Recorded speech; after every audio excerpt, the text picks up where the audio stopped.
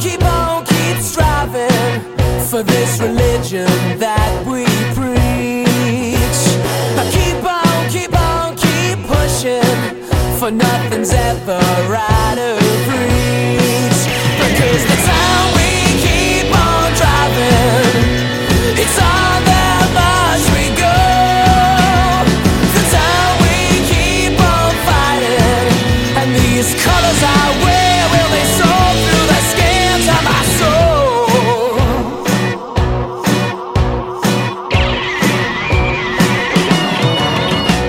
Hi and welcome to another episode of the Luton Town International Podcast. My name is Gavin and I'm joined by Alex. Hi Alex, how's it going?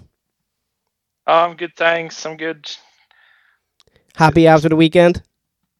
Yeah. Well, I've been happy since before Christmas, haven't I? Shut Matty Blair up? Yeah, well, yeah, I think it shut him pretty much up, yeah. We're gonna start with the newspaper article that said Hartford had a plan to cope without Collins. Obviously, James Collins on international duty with Ireland for the games against Gibraltar and Georgia, I believe. He said he had a plan to cope, and it seems as if he did, Alex. Yeah, well, you can't really complain about the result on the weekend, can you? 4-0 thrashing, and well, from what I saw, we were the complete dominant side, and there was absolutely nothing the opposition could do about our domination. Yeah, I think over the last couple of games, there's been games where I've kind of felt we haven't created enough, but Saturday wasn't one of them games. We absolutely destroyed them from start to finish. I think they had a couple of half chances when it's 0-0 and 1-0. We were kind of thinking, okay, guys, don't let them get back into the game here.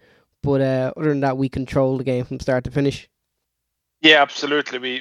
We were in full control, and it was quite amazing to see how many chances we scored, and like if we had if we had been a bit more efficient, we probably would have gone into double digits for sure. We did have one downside to the game on Saturday though, which was Dan Potts' injury. He came back into the game, started the game. They pushed James Justin into midfield, and then 23 minutes in, he has to get taken off. But not a bad substitution to be able to bring on Luke Berry. Oh yeah, absolutely, and the fact that we brought up a midfielder for a left back just shows how flexible the team is now, that we have so many players who are able to play in different positions, and bringing on Luke Berry and just pulling down James Justin seemed to do the trick. Luke Berry obviously has had his injury problems in the past as well, so it's good to see him get back in and get a few games under his belt and get one goal. Possibly could have been 2 goals. Yeah, it's just so amazing to see to see how many opportunities we created, and if there were anything that I could pinpoint as a negative, there was the fact that we had so many chances we didn't put away. Yeah, it's one of them things where you kind of look at it and go, okay, if we don't take our chances, are we going to regret it come the final whistle? But I mean, Doncaster's keeper as well at certain points kept them in the game. Yeah, absolutely, and he proved a tough nut to crack, and maybe that's someone we could look at signing for next season. Honestly, I don't think goalkeeping is where we need to strengthen. I mean, we've got James Shea, we've got Stetch, and we've got Isted, who's been getting rave reviews as well. I don't think it's one of the positions that we'd need to strengthen on. Do you disagree?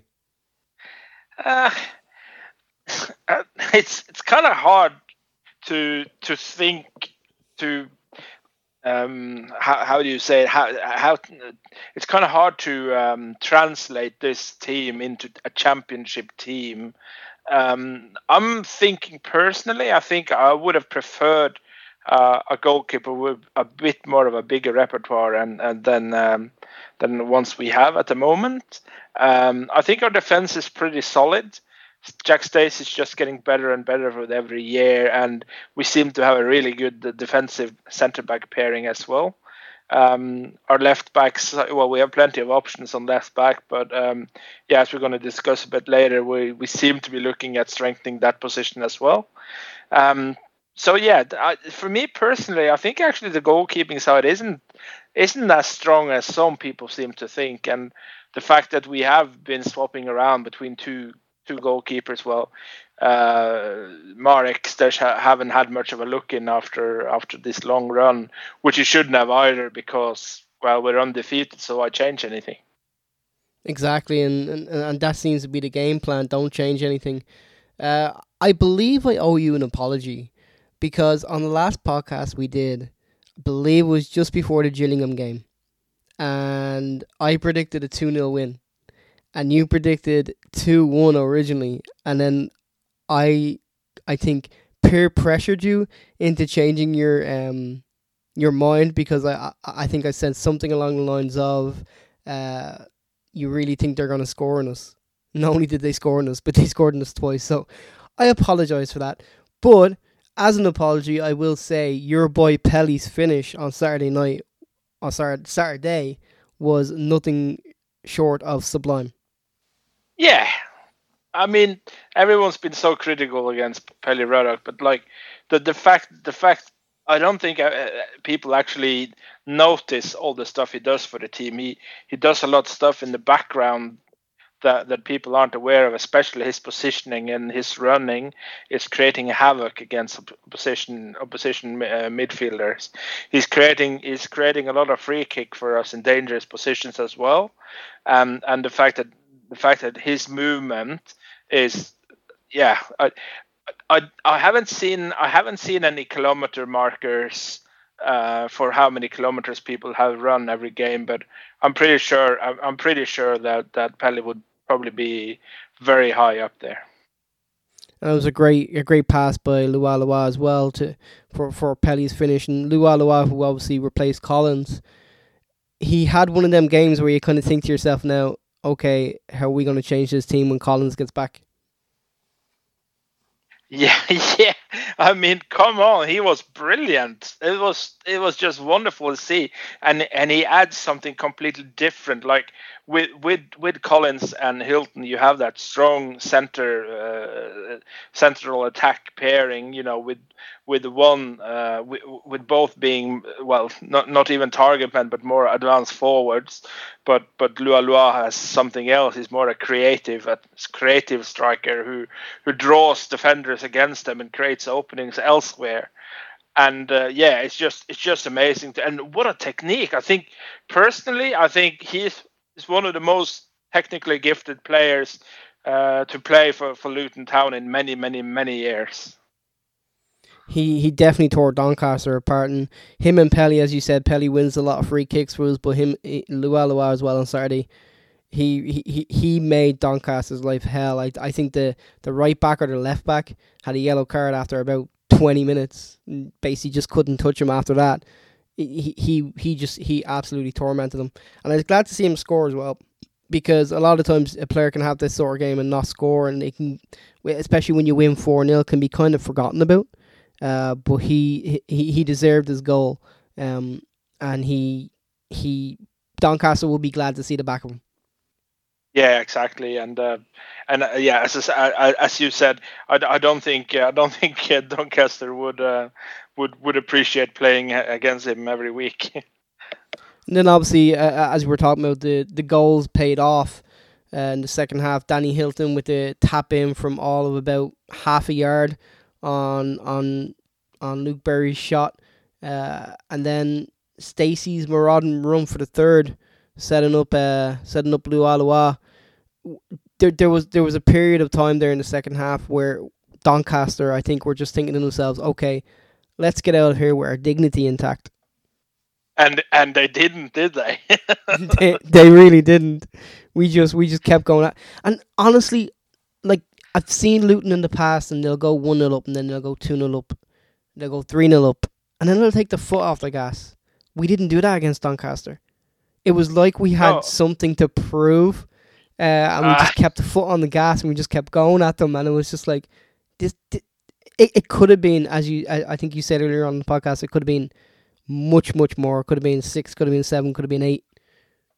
Yeah, like if you look on iFollow and watch the extended highlights, watch the extended highlight and see how many incredible chances we burned. It was just so amazing. It was so crazy to watch the one where we hit the woodwork, and yeah, there was just so many good chances we wasted. But well, there you go. That's just the name of the game. We can't score on every opportunity, but god damn, did we get close a lot of times this time around. And then obviously Luke Berry finished it off with the fourth. He intercepted a great a pass coming out of back from Doncaster. He intercepted it and he just took his time and finished it coolly.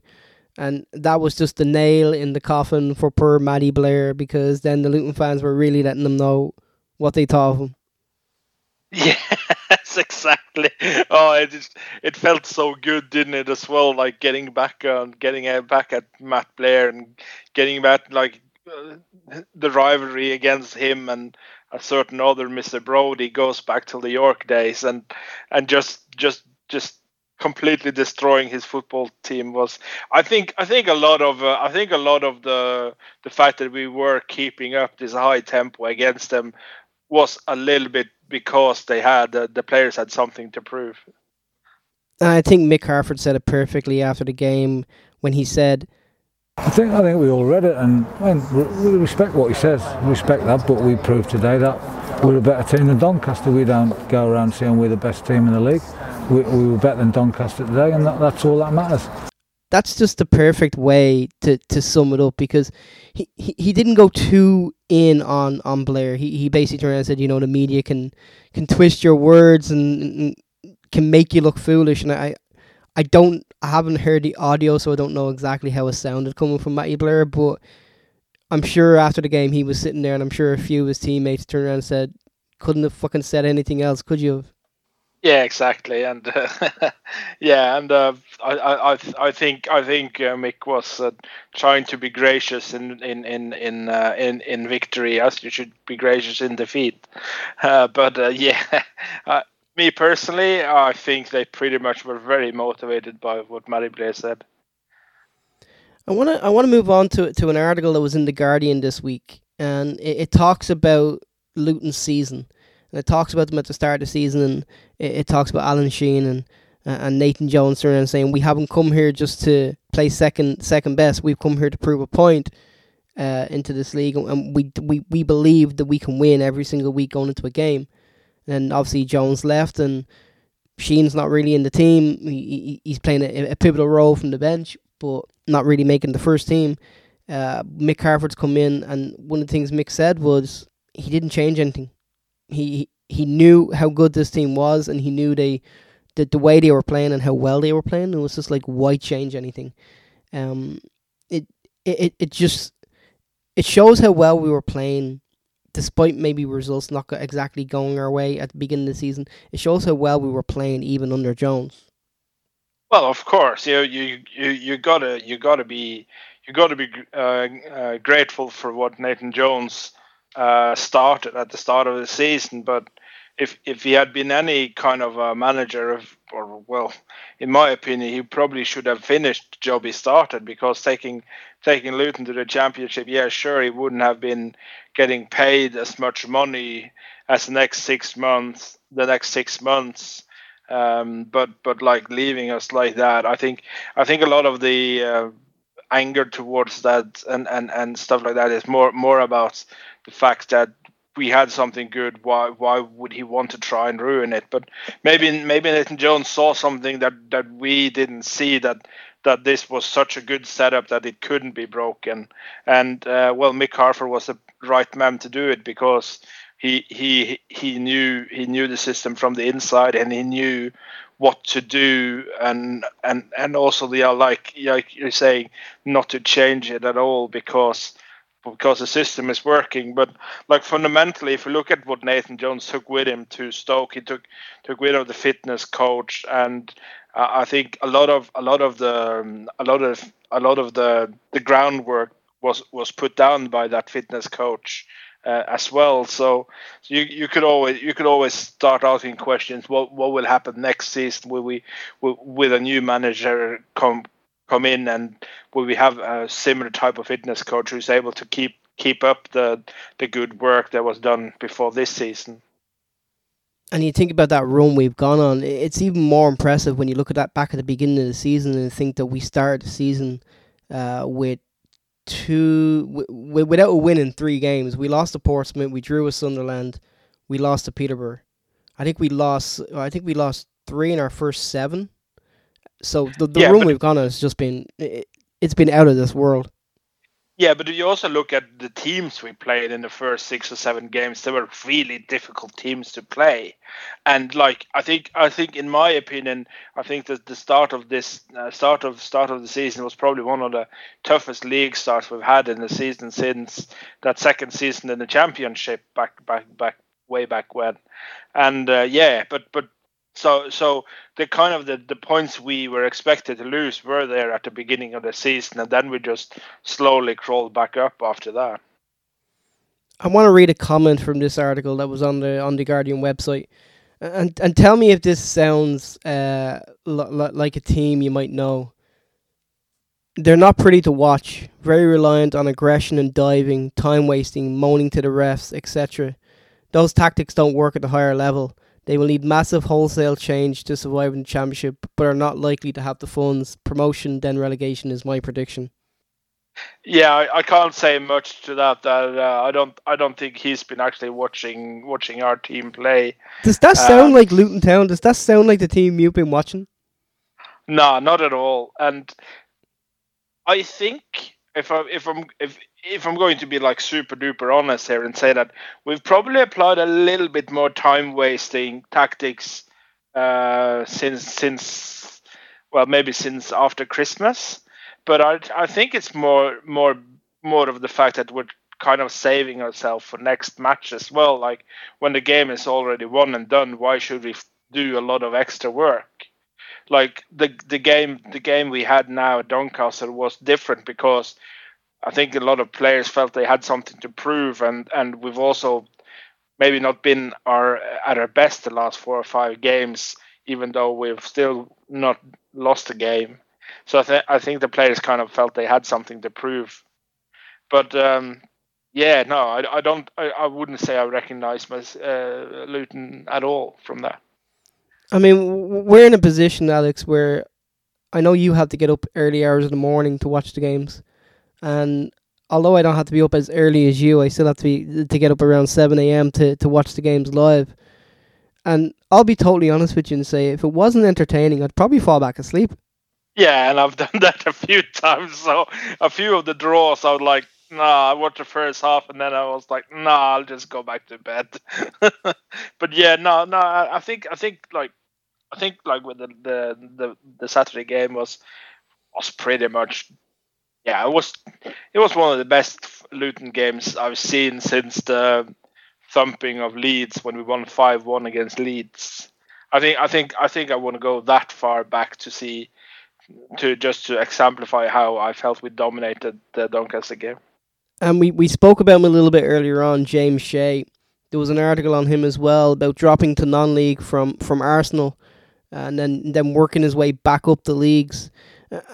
A specific question, because you're seeing a lot of young English players now starting to look to move abroad. Jadon Sancho is one, and Hudson-Odoi at Chelsea is wanted by Bayern.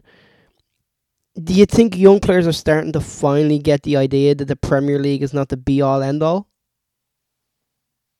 Well, if you look at what's in the Premier League, it should make perfect sense for players that the Premier League isn't a good place for a young English player at the moment, because the young English players aren't getting a look in. The results of the international side is just showing the same problem that the youngsters aren't getting blooded on an appropriate level for international matching. So when you have such a low percentage of the players in the Premier League being English and able to play for the English international side, you will get poor results.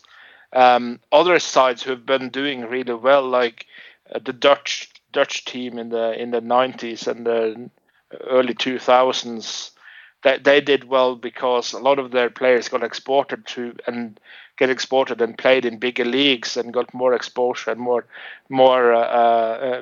match practice against tougher players. So when you have a lot of the English players now sitting on the bench or maybe being on the fringes of their side in the Premier League, there's a perfect good explanation for why they aren't succeeding as well in the international on an international level.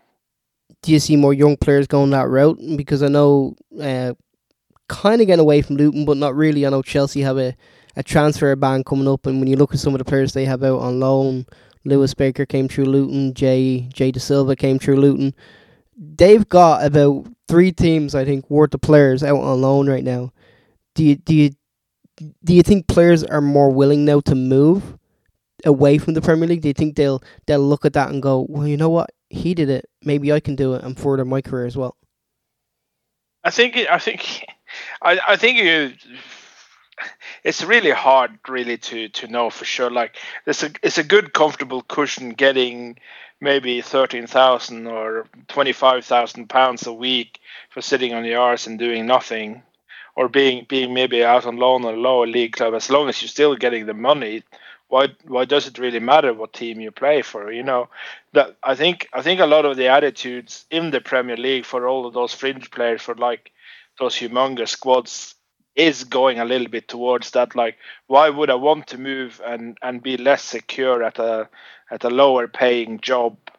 I don't really have any international aspirations or possibilities. The money is too good for me. Why would I want to move? So it's a comfortability level.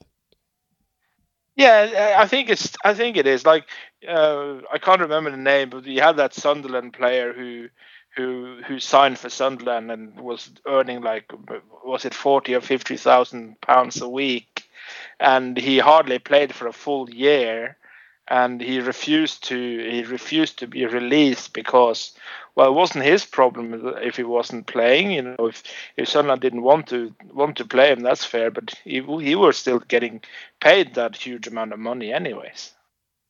And then lastly, we'll move on to the Newlands Park proposal.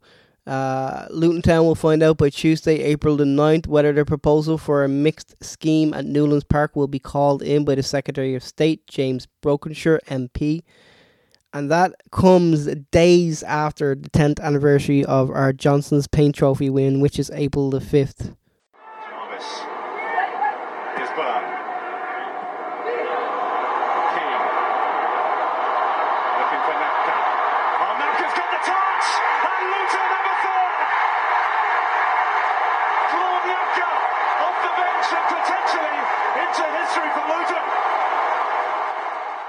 Good omen, bad omen, Alex? Nah, well, I don't believe in omens. I don't believe in good luck or bad luck, really. I think it's just a number picked. But yeah, well, hopefully we will have just as much luck as we had that day when we won the Johnson Paint Trophy. So we'll just have to wait and see. But I'm positive. I think that they've done such a good job. Both Luton Borough and the club has done such a good job at preparing that they don't really have any reason for not approving. What do you think? I don't think they have any reason to not approve it either. But saying that, we are Luton Town and we've always been screwed over. So as I said a couple of weeks back on the podcast, I'm happy. I'm cautiously looking forward to it. But at the same point, I'm hoping for the best, expecting the worst. Yeah, I'm as you say, cautiously optimistic. I think that's the spirit for a Luton Town fan to be. That's what you should be when you're a Luton Town fan. You should be cautiously optimistic. I think it's the only way to be, because we've been through so much at this point. I mean, when I was reading one of the articles today, it had a link to remember Luton Town's manager idol. I'm like, oh God. Yeah, the manager idol. Yes, that was a lovely one, wasn't it? You're like we I'm still upset that we didn't get Steve Cotterill, though. I was really rooting for him. In fairness, it kind of worked out for us because Newell did an okay job. But then he started opening his mouth far too much, and they were like, okay, we can't have this guy around the club. We're going to have to get rid of him. You could say that, but I don't know. I don't know. Mike Newell, I don't know how good he was for the club. Well, he got his promotion. Probably fair enough. Most of it was probably Joe's team, but you still have to, just like Mick's having to motivate the players right now, Mike would have had to motivate the players as well, and he got the job done, and we had that good season in the championship as well. I mean, I'm not saying he was a great manager. He won't go down in that bracket at all. But he did a job for what he came in to do. And I know, put it this way, there's other people who come into the club who, although I try not to carry ill will towards anyone, I carry ill will towards. I don't carry any ill will towards Mike Newell.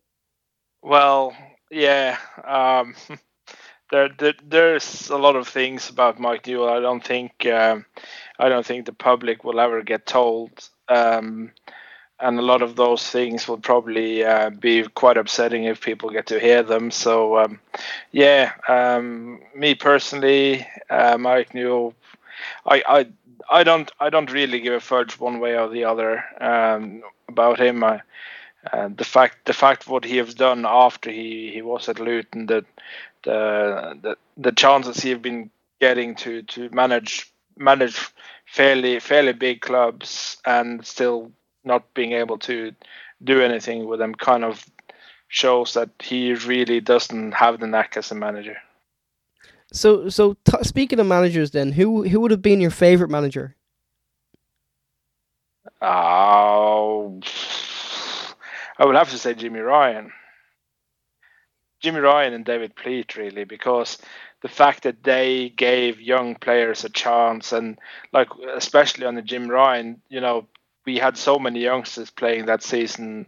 Those seasons on the Jimmy Ryan, they kept getting blooded, they kept getting pulled out of our youth setup, and got into the first team. And I kind of do miss those days, because like right now we have one player who is in our youth side and who has made it into our first starting 11, and like there's pretty much been one going through ever since, like after Mike Newell. There's just been one.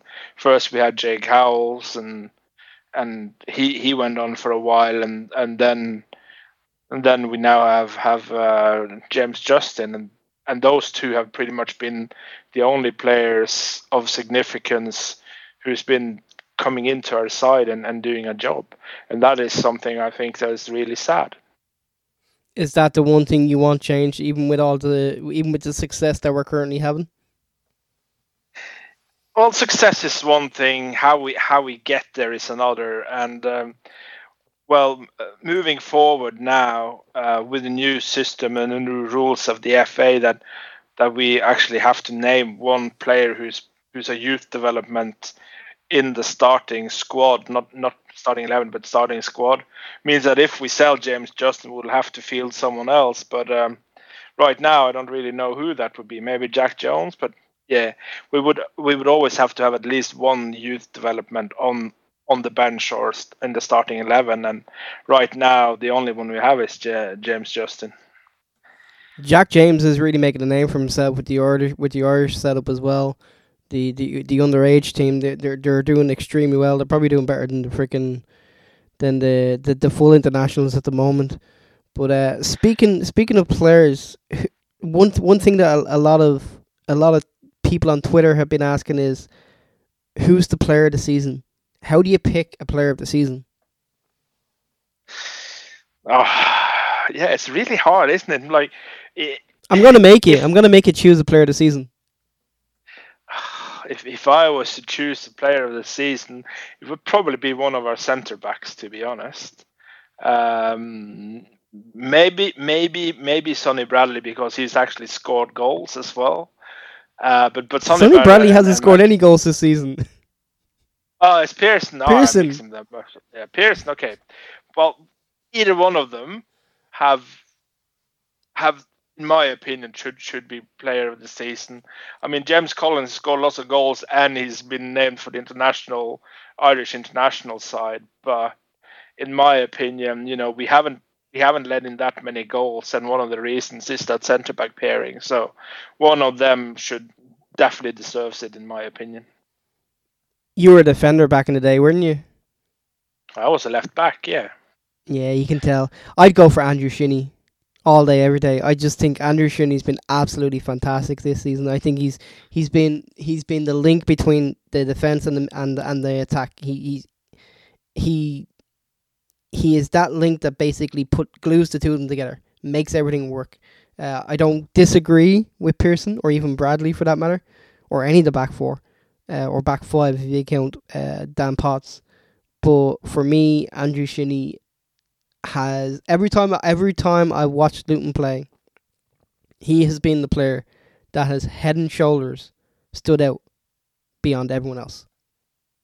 As I said, it's really hard to say because I don't disagree with Andrew Shinnie either, because as you say, he's been a really good player, but yeah, there's been so many. It's so hard to just pick one because everyone's been really good. And speaking of Shinnie, let's end the podcast on the note that his brother has been rumoured to maybe be wanting to join him at Kenilworth Road, and I know you caught a bit of the Scotland game against Kazakhstan and weren't too impressed. No, his defending was awful for the Kazakhstan second goal. He completely lost his mark, and that guy went ahead and scored. So I don't know. Well, it seems like a typical Luton left back, doesn't it? Then. Quite possibly, but I mean, I don't judge anyone by playing for Scotland, because let's face it, Ireland are bad. They're fucking worse, a lot worse. So you can't really judge him by playing for Scotland. I judge him a little bit more playing in Scotland, and not playing for one of the big two. I think if he was that good, he'd probably have made the step up already. And I know Rangers are apparently interested as well. But it's one of these things where he could come across and be absolutely fantastic, especially with Andrew there. He could slot in really well. But if you're talking like they were talking, he can play defensive midfield, which is a position we need some strengthening in, especially if when Thorne goes back to Derby, because you have McCormick who's not getting any younger, and you have Ray currently out injured. So for next season, at least he'd have a little bit of competition for a place in there. And then also he can play along the back line apparently. So I mean, if we lose Stacey, if we lose Potts, if we lose someone in the back line, he can probably slot in there. But playing for Scotland is not a big it's not a big deal. It doesn't make you look good. No. And did you notice who was an unused substitute for the Scotland game? I didn't. I honestly, I've been working that much. I didn't even pay attention to the Ireland game. I looked. Stephen O'Donnell. Oh, well, there you go. That just proves anything. So, Andrew Shinnie can't get into the team. Andrew Shinnie can't get into the team, but Stephen O'Donnell can. Yeah, well, that just says it all about the quality of defenders Scotland have at the moment. Yeah. But Ireland. I wanted to say like Norway lost 2-1 to Spain, which was sad in a way, I guess, but at least we put up a fight. But Ireland won 1-0 away to Gibraltar. Can you honestly say you're happy with that result? Dude, honestly, I looked at the result, seen that we won 1-0, checked to see if the goal scorer was Collins, or B, if he got off the bench. If he got off the bench, I was going to try come home and find a replay of the game somewhere and watch it. But when I seen that he didn't score or come off the bench, I didn't even bother watching the game. I heard from people back home that, when I told them, they asked me, did you watch the game? And I said, no. They were like, lucky bastard. So that tells me everything that I need to know about the game. But there's so much turmoil going on in Ireland right now with the FAI and John Delaney and irregularity payments that, it's going to be a while before... It's going to be a while before football gets back off the ground over there. Irregularity payments. Just like, are we talking like? Are you talking like 30 quid and a pot of coffee or something? Well, apparently, like, okay, so nothing's been proven yet, so everything is apparently. Apparently, he was getting like a €360,000 a year for the job that he was doing, which I don't understand because I don't get anywhere near that, and I work harder than him. John Delaney's a fucking idiot as far as I'm concerned. But then apparently they were also paying for his house. Like, he's earning Allegedly. 360 grand a year, and he's not even paying the rent on his own house. Allegedly. Allegedly, let's, yes. Throw in that last word there. Allegedly. Yeah, let's put that in there just to make sure we don't get sued or something. But yeah, nah, yeah, of course, yeah. That does sound like the good old Ireland, doesn't it? Really. I mean, I want to see Collins play against Georgia. If nothing else, just to give these guys a chance. And I know they're competitive games and you need to win them. But why bother bringing him into the team if you're not going to bother throwing him in there? Throw him in there, see how he does. Yeah. The whole Come FAI is in the fucking shambles right now. Like, we're not going to qualify for any major tournaments in the next couple of years. And come on, you won 1-0 away to freaking Gibraltar. You should swap out your strikers if they only manage one freaking goal against Gibraltar. And the goal didn't even come from a striker. No, of course it didn't. But yeah, it's bad, and it's gonna get worse before it gets better over there, which surprised me a little bit that Mick McCarthy took the job. But I think he's taken the job to try steady the ship a little bit. And at the end of maybe 2 or 3 years when he leaves, I think Robbie Keane will get the job full time. But my worry is Robbie Keane's never coached before. We don't know what he's like. He could be fantastic. He could be absolute muck. He's been a fantastic player for us. There's no taking that away from him. But my main concern is that all this shenanigans that's going on right now, alleged shenanigans, is not going to be fixed by then. It's gonna keep rolling on, and it's gonna do nothing for the sport. I mean, I know people in Ireland right now with young kids, and they don't have them in football. They have them in Gaelic, and with the way the Dublin Gaelic team's going, there's more chance of you winning with the Dublin Gaelic team than there is of going into a football team and actually doing anything decent, because the whole system's just messed up. They need to basically just start from scratch again. Well, there you have it. Now we made the international part of Luton Town International there you go. podcast work as well. All right. Okay. Thank you for your time, Gavin, and thank you for coming on. And let's see if we can't scurry up and do another podcast in about 2 weeks' time. I was thinking that, and I just want to say by 2 weeks' time, hopefully we'll have a few more points on the board. And I've been calculating it. I think we only need 17 points from our last 7 games. If we get 17 points from our last 7 games, Sunderland would need to win every single game from now to the end of the season, which is doable for Sunderland, but would also need to overtake us in goal difference. So, yeah, 17 points, that's the aim. It's looking good, all right. I agree, it's looking really good, but yeah, we'll just have to wait and see. The bear hasn't been shot yet, but we're getting really close. The rifle's in hand. Yep. All right. Thank you so much, and speak to you next time.